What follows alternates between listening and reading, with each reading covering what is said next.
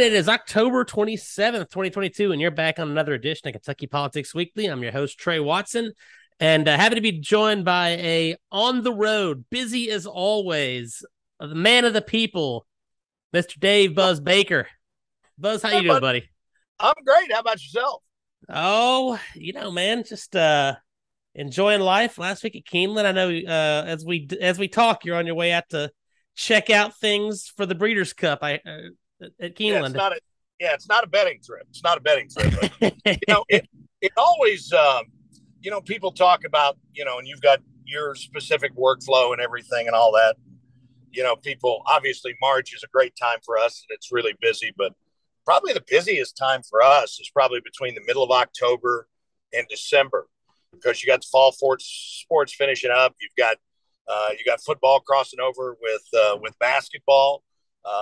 You got like state championships. I was doing the state semifinals in soccer last night, and then of course you got Keeneland, and now you put the Breeders' Cup on top of it. So we are pinging all over the place. But it's job security, right? Yeah, and it's great time to be in the bluegrass. Great time for focus on Lexington nationally. Absolutely. Well, I might try to have Gene McLean on next week to talk about Breeders' Cup. I'm excited to watch Flightline run. That horse is a beast. I was actually with the aforementioned Mr. McLean over at the Louisville Thoroughbred Society on Tuesday night. We are fast friends, and he said, "I'll tease you." He said that in his opinion, he believes that the Classic may be the best Classic ever. Well, I think I read a thing yesterday that I know Flightline is 5-0, and I believe that I read that Flightline has won his 5 races by a combined 63.5 lengths. It's unbelievable. And, I believe Bill Farish has got part of Flightline, and he's one of the great guys, one of the great sportsmen in Lexington, former president of the Breeders' Cup. And he loves him some hoops too. I mean, when my guy who's a senior in high school now was playing like rec league stuff, Mr. Farish was the coach over at Kentucky Basketball Academy, and he knows his hoops. Well, it'll be fun. We'll talk more about Breeders' Cup next week, but let's get into a little bit of news, and then I want to have Buzz on to talk. Obviously, it's the week to hate the people in orange. So we'll talk a little bit about that game coming up this weekend, and we'll talk some basketball since the basketball season is about to start. Sure. Let's start with some fundraising. There's been a couple of stories both in the Herald Leader and Courier Journal here lately about PAC fundraising, super PAC money coming in, especially in these judicial races. With the General Assembly, there's no there. I mean, there's no question about what's going to happen in the General Assembly races. So the doubt kind of is in these judicial races. The one up in Northern Kentucky is bringing a ton of money in. You have Liberty and Justice for Kentucky, which is a group supporting both Michelle Keller and Phil Shepard.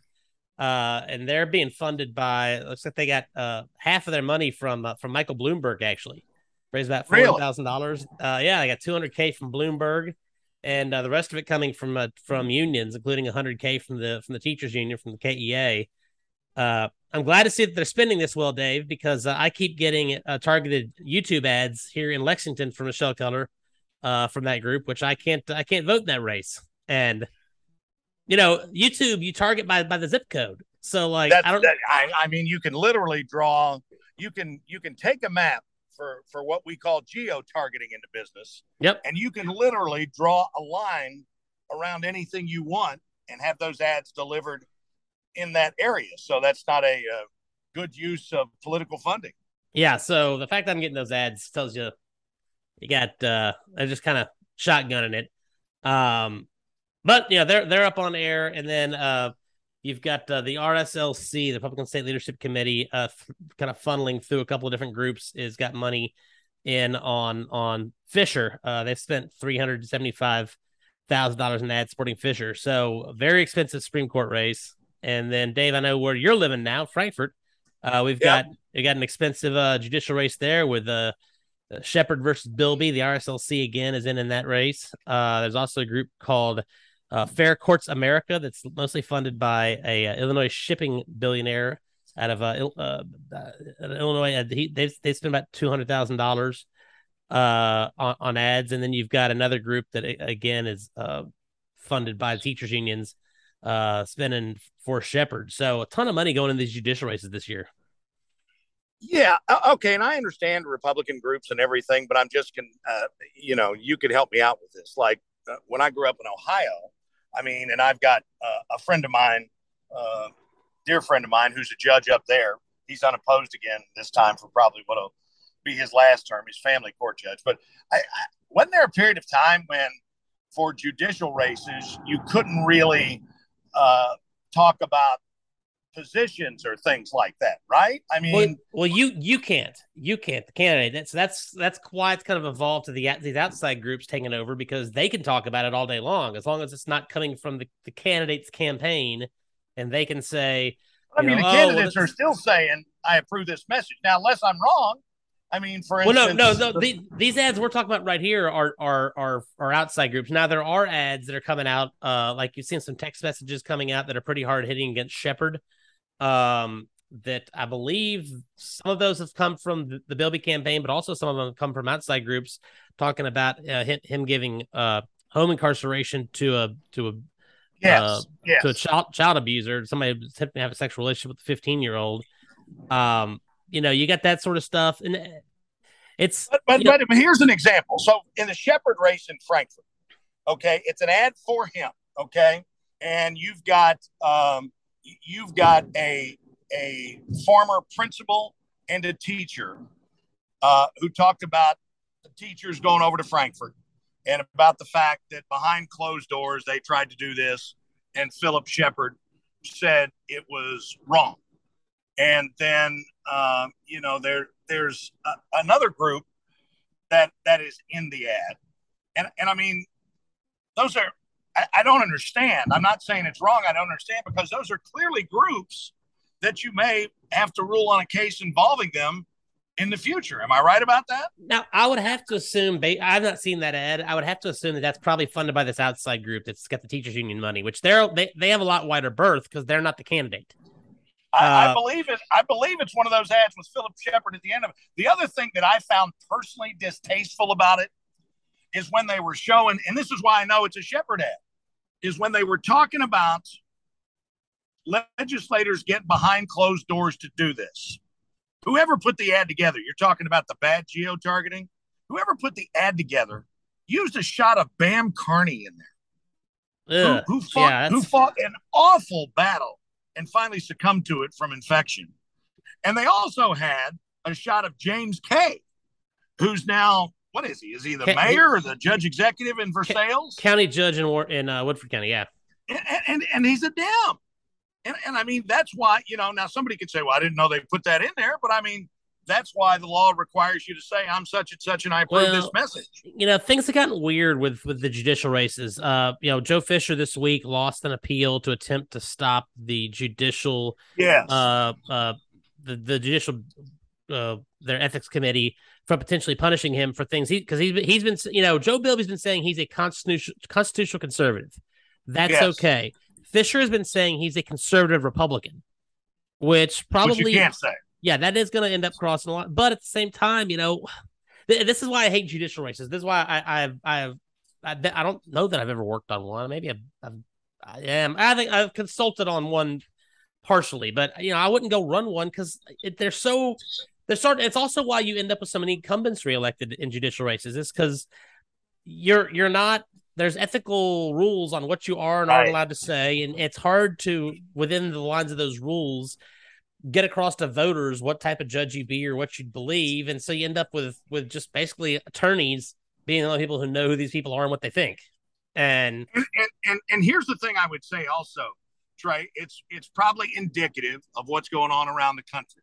We've heard a lot of talk, especially in the larger cities in America, about how there are outside groups that have helped get elected prosecutors who many believe aren't the law and order Ray Larson types that we've had in the city of Lexington over the years.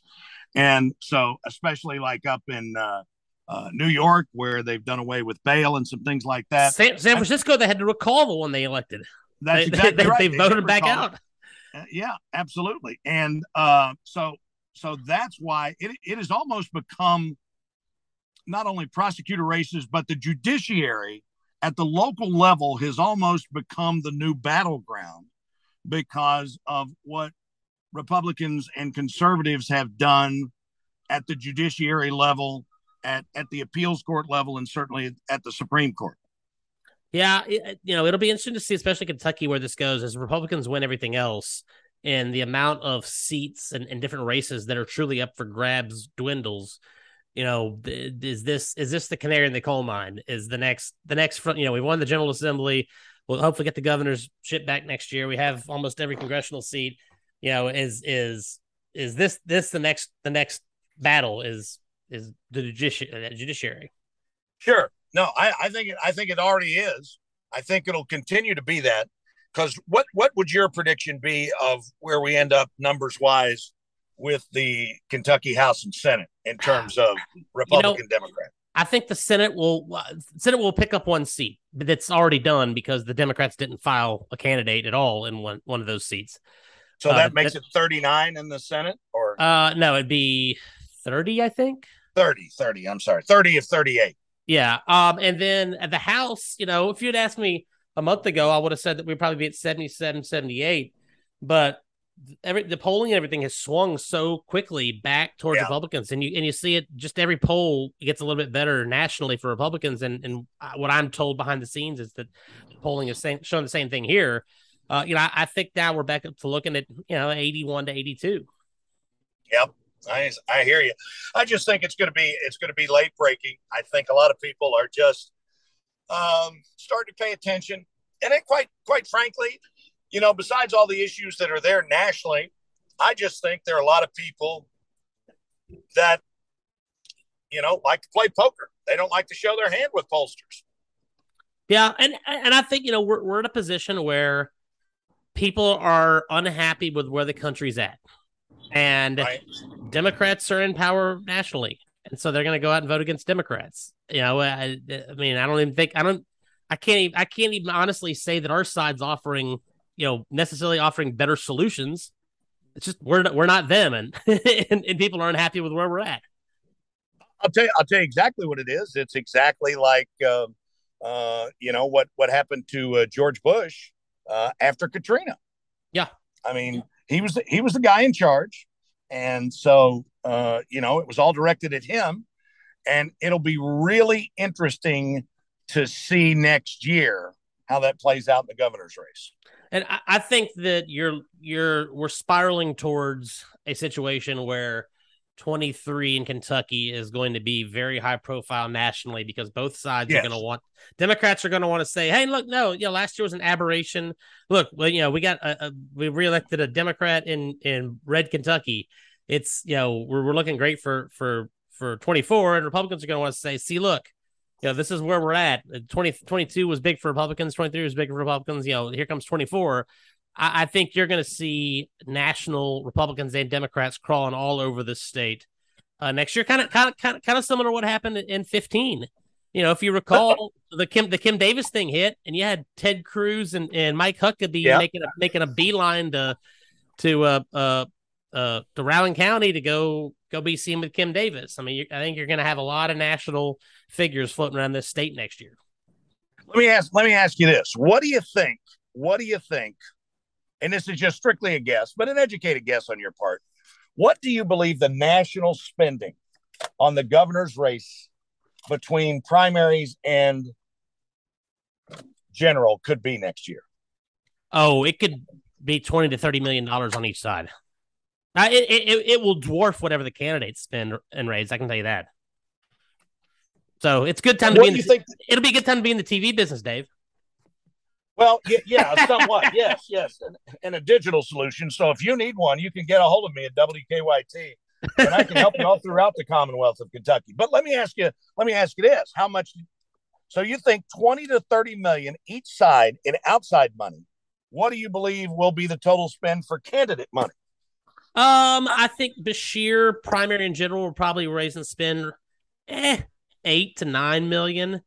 Right? And then the Republican question is totally candidate dependent. Because if it's Kelly Craft, it's a totally different number than if it's everyone else. Because she can cut a check and here we go. Right. If it's Quarles, Cameron, the two most likely candidates other than Kraft, then I'd say, probably 2.5 million in the primary and another 5 in the general. Wow. See, I think you're low there. Well, remember we got limits. We got the $2,000 limit, and right. And I think that money will be hard. I know money is hard to get right now in the primary just because the field is so divided and people, whereas you would normally go to somebody and expect to get $2,000 from them, instead they're going to give you 500 or 1,000 because they're spreading their normal giving around to a couple different candidates to not be seen as, because they like 3 or 4 people and they don't want to be seen as right. So they totally spread it around. Aside. Yeah. Now, I understand this is your show, but as you know, I'm an interviewer by trade. So I find myself asking you questions because I not only enjoy talking to you, but I respect your political acumen. So do you think Matt Bevin gets in the race? As of today, no. But I don't think he does either. But I will say he's the one person that can wait until filing day. And if he decides nobody's caught fire and he can get in and has a path to victory, then I wouldn't put it past him. I do think the presence of Savannah Maddox makes that extremely difficult for him. If Savannah wasn't in the field, he'd have a chance. But they're going to cannibalize each other's vote, and it makes it hard for Bevin to coalesce. Because, there'll be some chunks that'll come home to him from every candidate.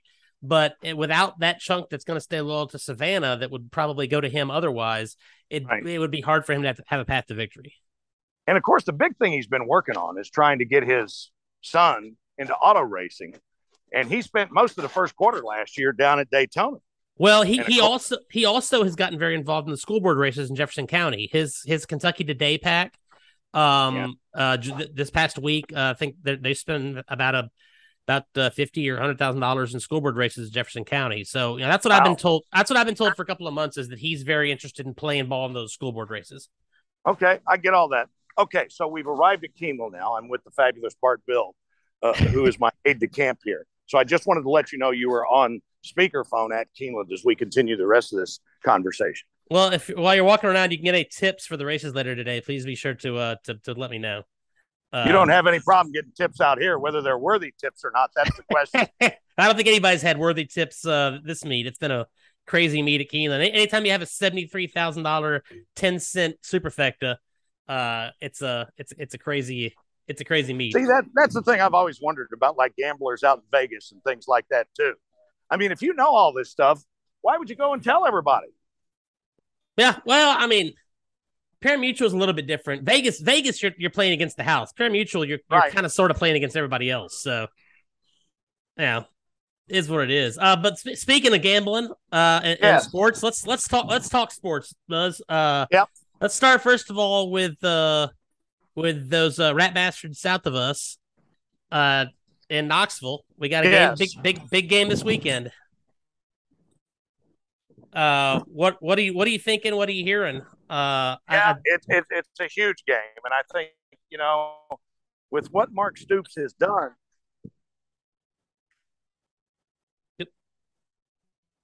You there? Well, I would say, Trey, that one of the things that Mark's. Yeah, I'm there. We're breaking up just a little bit. You got me? Yep, gotcha. You got me now? Yep. Okay. Well, one of the things, this is the first time in a while with the things that Mark Stoops has improved on, where he's got this team as an underdog. Now here's the deal. I mean, Tennessee tries to snap 3 plays in a minute. I mean, they just play incredibly fast. It's impossible to replicate that pace of play. And they have been unbelievable offensively. They're averaging 50 a game, and they just put up 50 on Alabama. But the best way to stop a team like that is throw some short passes and put the ball in the belly of Chris Rodriguez a bunch of times and keep him off the field. So if they can do that and survive the initial wave, I think it'll be interesting to see, how Tennessee reacts. Is Because Smoke I playing? think there's only been Is Smoke playing in this yes, game? Okay. I think so. Yeah, there's I think the only guy. I think there's only one or two guys that are out long initial wave. I think they've got a big shot in this one. Yeah, it's I was looking at the betting lines yesterday. It's I think it's Kentucky a 12-point underdog, and the over under is 62.5. And that seems like a big number to me, especially the way Kentucky plays offense and defense is our strength. 62.5 You seems think like a big 12 number. and a half is a big number? No, the 62.5 for the over under. Well, remember now, if 62.5 is the number. Yep. Most you broke up on us there, buddy. I've got all kinds of stuff going on out here. It's my apologies. 50 a game. Yeah. Yeah. It's gonna be a good one. You there, Dave? And it seems like a high number, but for this game and these two teams, I might go over there for entertainment purposes only. Of course, certainly, inside the Commonwealth of Kentucky for entertainment purposes only. Yes, but I think they got a big shot. Let's talk Kentucky basketball real quick. Yep. It's season tips off and what we have our first exhibition game in a week. It's Sunday, actually. Sunday, all right. And by the way, I had to look and see that team, and first thing I thought was, all right, what former player or assistant coach is coaching on this team? And it's a former manager, and I also saw John Hood and Perry Stevenson are assistants. Yeah, Will Martin is a former manager who coaches at, is it Northwest Missouri State or whatever it is? Midwest Missouri State, I believe. Midwest Missouri State, yeah. So, the thing about it is you probably still won't see Oscar until things get going for real. And that's going to be the whole key for me. Yeah. I know they said minor injury and all that stuff, Minor injury is one that's somebody else's injury, right? I mean, when they're operating on you, it ain't minor. How's the rest of the team been looking so far? You think? First of all, how is CJ? Is he going to play? He's working back. I'm telling you, he's a guy. He looks really good right now. Every ball that he shoots looks like it's going to go in. I think what's happening to him is, the time he's been out, I think he feels a lot of pressure. And so that's what Cal was talking about the other day, was making sure that he didn't press. And so that's the deal, is making sure that he didn't press, and he can stroke it, and he can bring this offense. If they're trying to double inside on Sheboy and Toppin and people like that, and because of that, there will be a lot of people that'll try to play zone against Kentucky until they prove they can shoot their way out of it. Yeah, that's what Klay Thompson got into, especially early last year. He really struggled shooting until late in the playoffs. Just he'd been out, missed 2 years, and he was not a good shooter for the Warriors last year. But I think it was kind of that same thing you're talking about. Just you haven't played, and you feel like, I'm back on the court, I'm competitive, I want to prove that I've still got it, and you can overreach a little bit. Yeah, absolutely. You can press, and as long as you don't do that, I think you're in good shape. So I'm excited to see him play. I'm excited to see what they can do. And, I think Cal's hit a lot of right buttons in the offseason, but I think now it's just go out and play. Can you give a quick little kind of one word sentence soundbite on some of the new additions to the team that we got this year? Oh, God. I think they're bigger. I think they're stronger. It's going to be interesting to see how Cal evolves things going forward, because of the fact that, he's talked about this positionless basketball.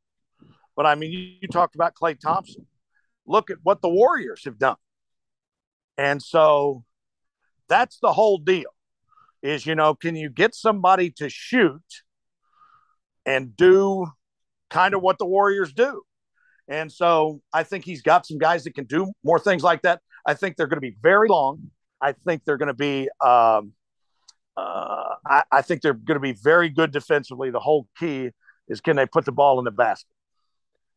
Yeah, I mean, the last couple of years we really struggled on the outside shooting, and so having Frederick, and if we can get a couple of other people that can really stroke it, get them going, it's gonna take a lot of pressure off of Shigwe and really put us in a much better spot than we've been in the last couple of seasons. No question, and I think it's going to be interesting to see how they use Oscar from the standpoint of, remember, he came back so he could improve his NBA stock, and that means if that happens, then he's going to be outside. Yeah. And the place this team needs him is inside getting rebounds. Yeah, and our early season schedule, pre-conference schedule is brutal, man. There's a couple of cupcakes on here, but Michigan State, number 2 Gonzaga, number 22 Michigan, number 8 UCLA, and then of course Louisville. What do you think about that schedule? How first of all, are you going to get to go out west for the Gonzaga game? Probably not. I probably won't make the traveling squad to London either for the Michigan game. But then the other thing that happens is, so you've got all those games. Then you got 5 teams in the SEC that are in the top 25. So it ain't anything easy. So, but it'll be fun to watch. It'll be fun for us to talk about, and we can commiserate after November, December, and see how we did on. Reconvene on how we did on both politics and hoops and football. How about that? Absolutely. Buzz, you are out traipsing the grounds, staking out your broadcast position. So honestly, there's just, we're 12 days away from the election. There's just not that much to talk about. Everything's kind of in that coast position on politics. So I'm going to let you go so that you can survey your landscape and take account of your realm. But Buzz Baker, thank you, my friend, for coming back on. Great talking to you. Let's do it again soon and do a post general wrap up. How about that? Absolutely. And as always, you can get Kentucky Politics Weekly wherever you stream podcasts. If you get us on Apple Podcasts, please be sure to give us a review, and we'll see you next week on another Kentucky Politics Weekly.